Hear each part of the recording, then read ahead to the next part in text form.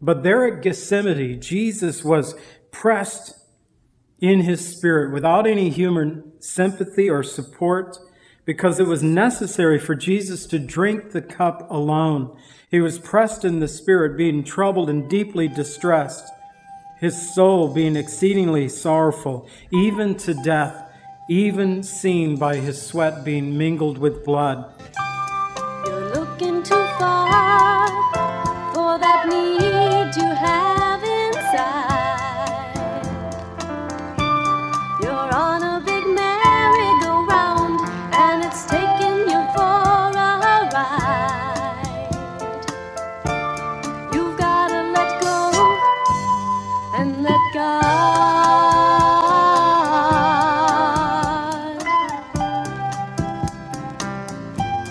Welcome to the Cleansing Word.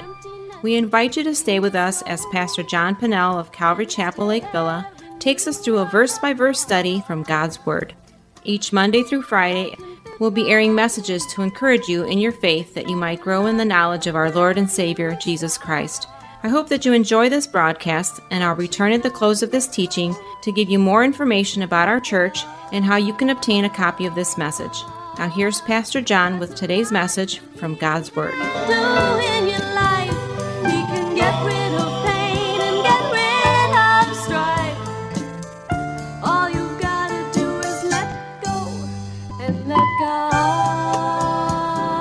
John chapter 18, we're going to look at verses 1 through 18, and then we'll pick up verses 25 through 27 because it completes the account that John gave us of Peter's denial of Jesus Christ. Today we're going to look at a message that I titled, One Betrayed and One Denied Him.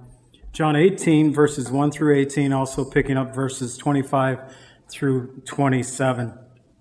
John 18, besides learning about Jesus' arrest, and John gives us the account of 2 trials that would take place, we learned through the Gospels that there were actually 6 trials that Jesus would stand before on the night that he was arrested there. 3 would be with the Jewish religious leaders. 3 would be with the Gentile rulers, twice with Pilate, once with Herod.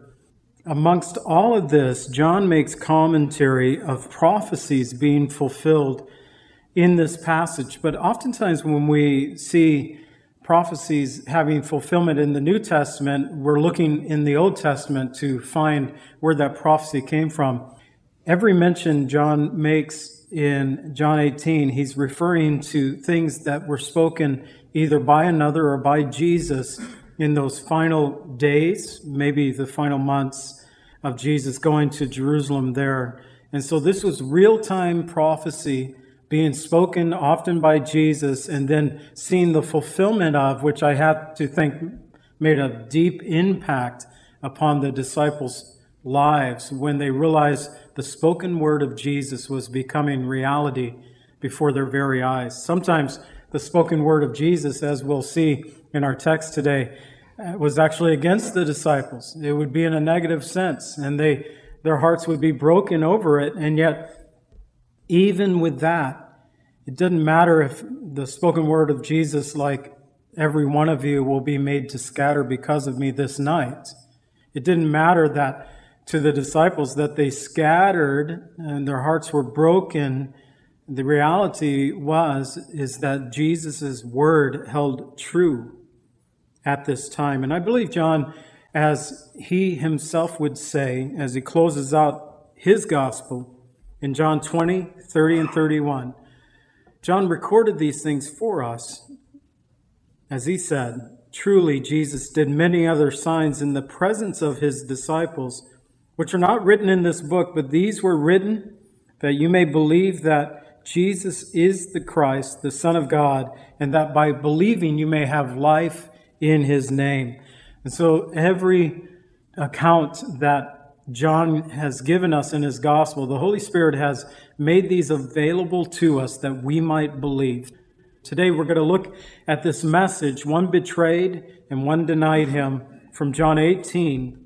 We're going to see verses 1 through 11, one betrayed him, 10 through 14, one defended him, and 15 through 18, also picking up verses 25 through 27, one denied him.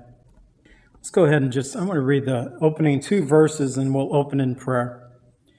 Verses 1 and 2 of John 18, it says, "Then when Jesus had spoken these words, he went out with his disciples over the brook Kidron, where there was a garden, which he and his disciples entered. And Judas, who betrayed him, also knew the place, for Jesus often met there with his disciples." Father, I just pray that you'd open our hearts to receive from your word this morning those things which you know that we need to hear. Often, Lord Jesus, you would say to your church and to those who heard you speak publicly when you ministered upon this earth, let him who has an ear hear. And Father, I pray that it would be so with us. Let he who has an ear hear what the Spirit is saying to the church, this day, we pray. In the name of Jesus, amen. We come to John 18. Jesus has been making his way from the upper room where he celebrated Passover and also introduced the first communion service with his disciples. John records that for us in John 13.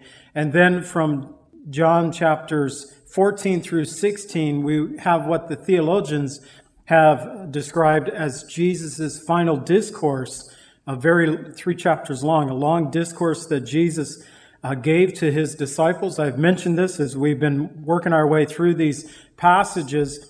Jesus, knowing that this would be the last time that he would be able to physically speak with his disciples, he had a lot to tell them at that time. And so sometimes as we read through it, it seems a little bit scattered in points. And he would start talking about the Holy Spirit and then go on to something else, start talking about the Holy Spirit again, and then go on and talk about something else. But I think that's kind of how it is when someone realizes that this is the last time I'm going to be with you. And I have a lot to tell you, so I'm just going to pour it all out. And you can kind of organize my thoughts later if you would like. But as he made his way from the upper room to the Garden of Gethsemane, he made his final discourse, and then he prayed the great priestly prayer as we looked at in John chapter 17. He did all these things before he stepped across the brook Kidron. As John tells us in verse 1 of John 18, when Jesus had spoken these words, so chapters 14 through 17, once that was accomplished, Jesus went out with his disciples over the brook Kidron, and there was a garden there where he and his disciples entered. There is still a garden there where Jesus went with his disciples, and it's amazing that there in that Garden of Gethsemane were the olive trees. Maybe the groves were much larger back in Jesus' day. This is really a token garden that's been left at the foot of the Mount of Olives, but it's directly east of Temple Mount, and the trees in that garden, some of them older than 2,000 years old. If you go to Israel today, they'll actually take you to the garden, let you tour the trees. It's kind of cool to see them. They'll take you to the exact tree where Jesus prayed. I don't know if that's true or not. They take you to a lot of exact locations when you're touring in Israel. We learned that some of these exact locations several hundred years ago were designated more from convenience because it was easier to get to for those who were traveling into the Holy Land. So we know we're in the region, and that in itself is cool enough. And when you go to the Garden of Gethsemane today to see olive trees, it's amazing to see a tree that is 2,000 years old in and of itself, to know that that tree was actually there, living and alive at the time of Christ. It is pretty incredible.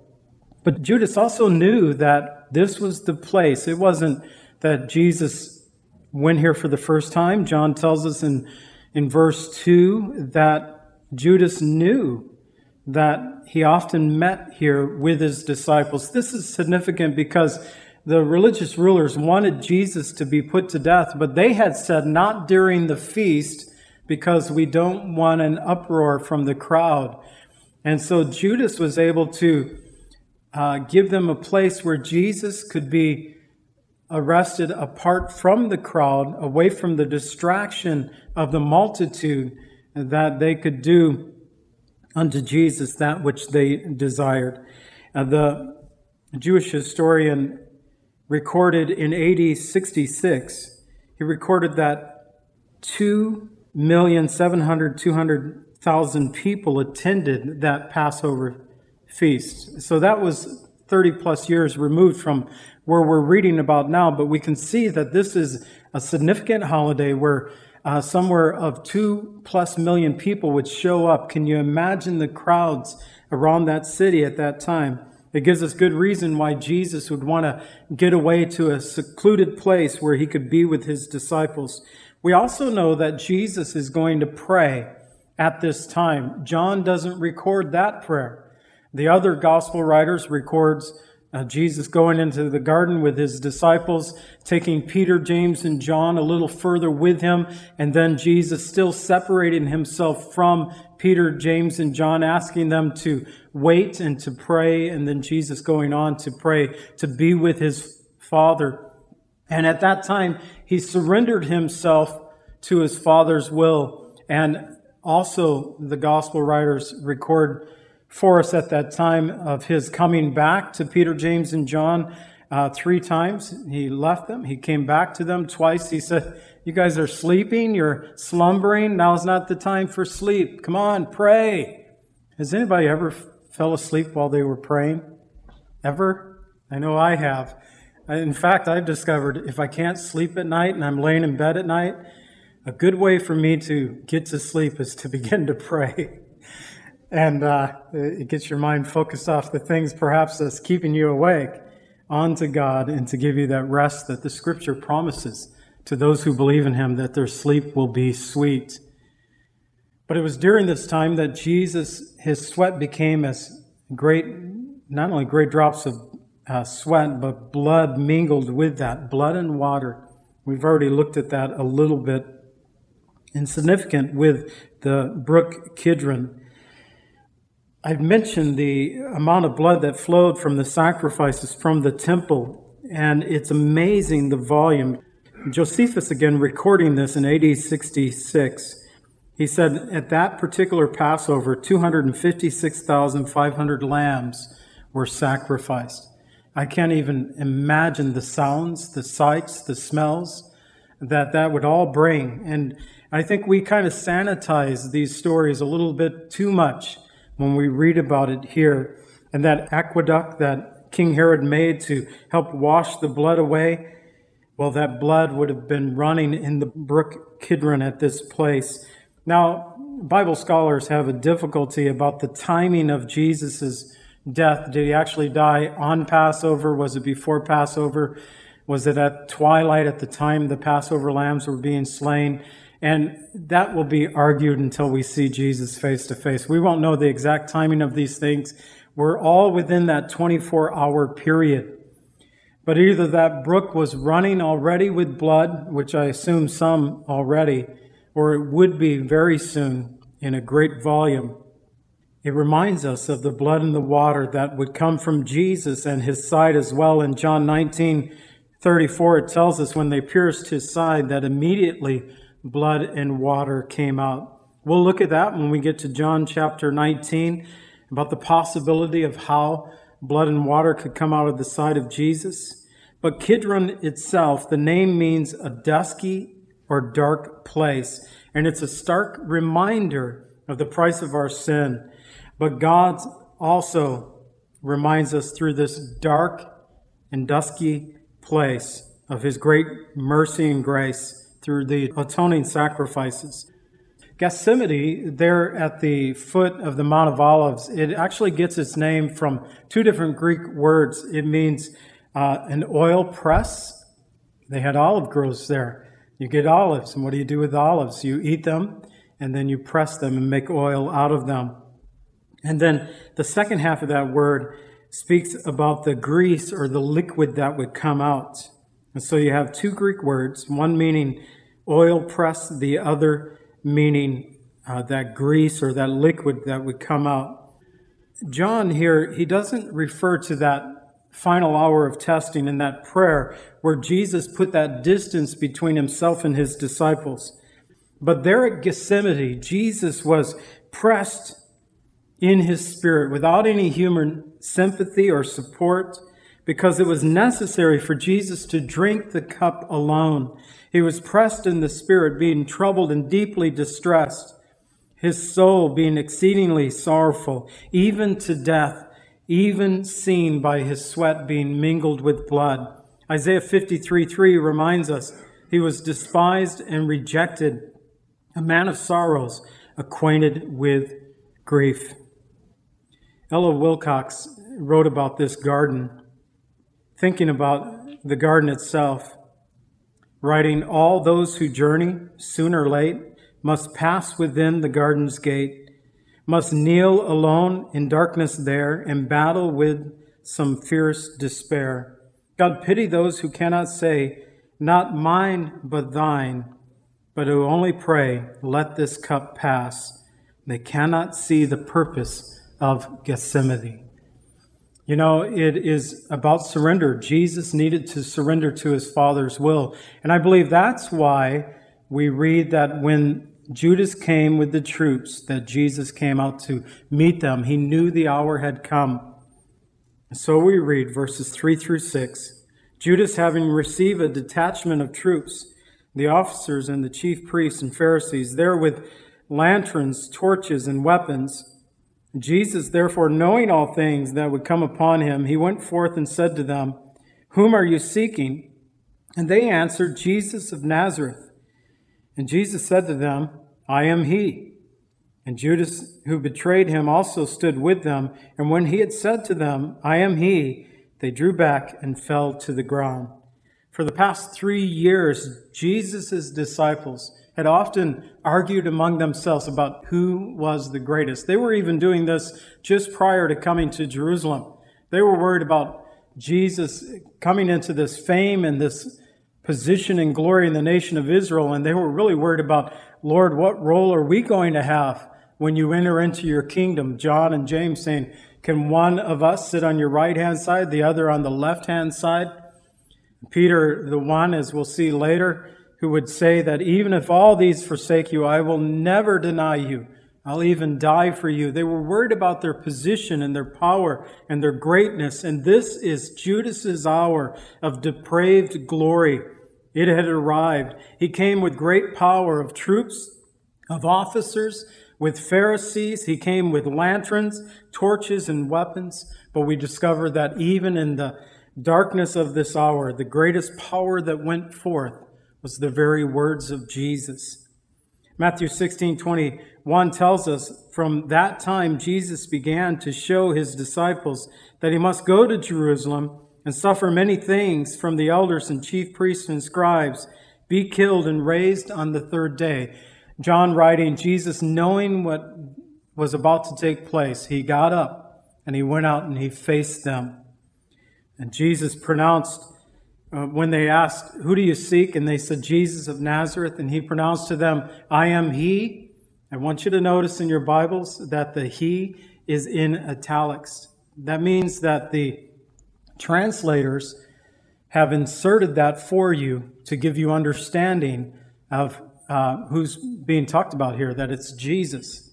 But if we take it and strip it back, take that he away, what Jesus said is ego eimi. 2 Greek words that simply mean I am. Jesus came, and with the power of those words, I am, the enemies fell to the ground, including Judas. They came with torches, with weapons, with lanterns, and all Jesus said was 2 words, I am, ego eimi, and the enemy fell back to the ground. This statement reminds us of the 7 I am statements that's found in the Gospels of John. We've learned about them through the course of this study this year. The I am statements of Christ found in John's Gospel are, I am the bread of life. I am the light of the world. I am the gate for the sheep. I am the good shepherd. I am the resurrection and the life. I am the way, the truth, and the life. And I am the true vine. Ego eimi. It also reminds us of the words that God gave to Moses when Moses asked the Lord, so I go back to Israel and tell them that someone has sent me, that my people should be set free. And they asked the question, Exodus 3:14, what is his name? What shall I say to them? And God said to Moses, I am who I am. And he said, thus you shall say to the children of Israel, I am has sent you. The very same words that his father God used, gave to Moses to declare to Israel in his day. The same words that Jesus used when they said, we're looking for Jesus of Nazareth. He said, ego eimi. He said, I am. When he spoke those words, they fell back. And then verses 7 through 9, he again asked, whom are you seeking? And they said, Jesus of Nazareth. Now, I get a mental picture of this. He's again asked, as they are beginning to stand up, to dust themselves off, pick up their lanterns, their torches, their weapons. Whom are you speaking? And they answered, Jesus of Nazareth. And Jesus answered, and he said, I've told you that I am. I wonder this time if they just kind of a little blowback. Didn't fall down this time. John doesn't talk about him falling down a second time. But I believe that they would have felt the impact of those words. It also tells us of the hardness of men's hearts. How can you stand in the presence of the Lord, see the full glory of the Lord in two spoken words, fall to the ground, unable to resist those words, stand up again, and then arrest the man who had done that to you? It speaks about the hardness of the heart of mankind.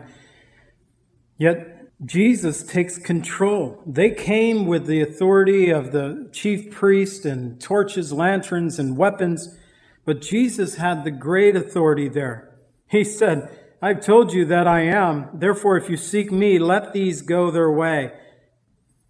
So it was Jesus who released the 11 disciples. And John tells us that he said this, that it might be fulfilled, which he spoke, of whom you gave me, I have lost none. This was a prophecy that came from John 17:12, when he prayed to the Father, while I was with them in the world, I kept them in your name. Those who you have given me, I've kept them, and none of them were lost, except the son of perdition, that scripture might be fulfilled. So even in Jesus allowing the disciples to be released, he is showing his authority before those who came to arrest him there.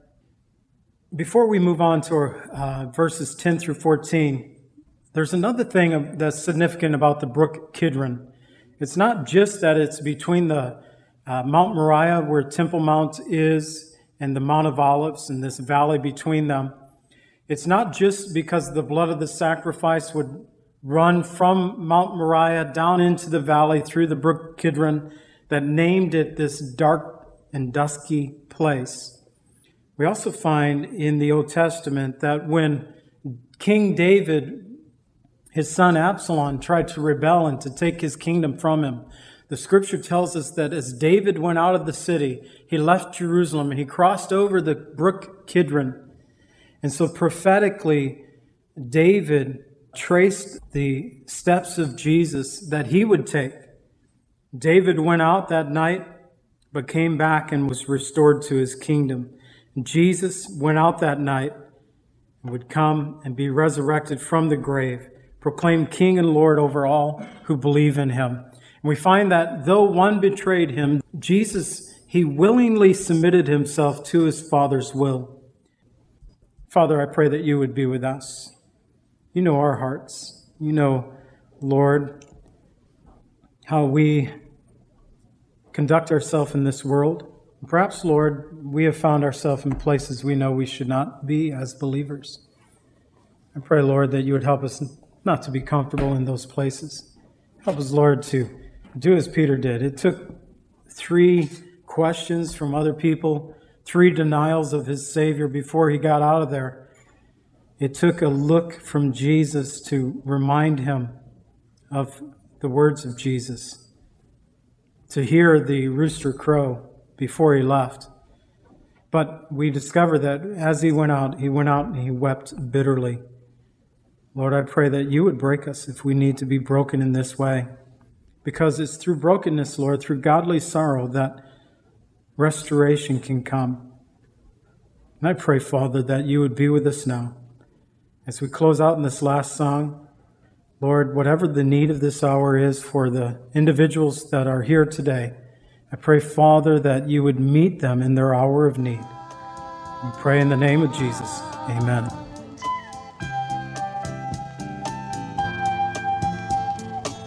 Calvary Chapel is a fellowship of believers in the Lordship of Jesus Christ.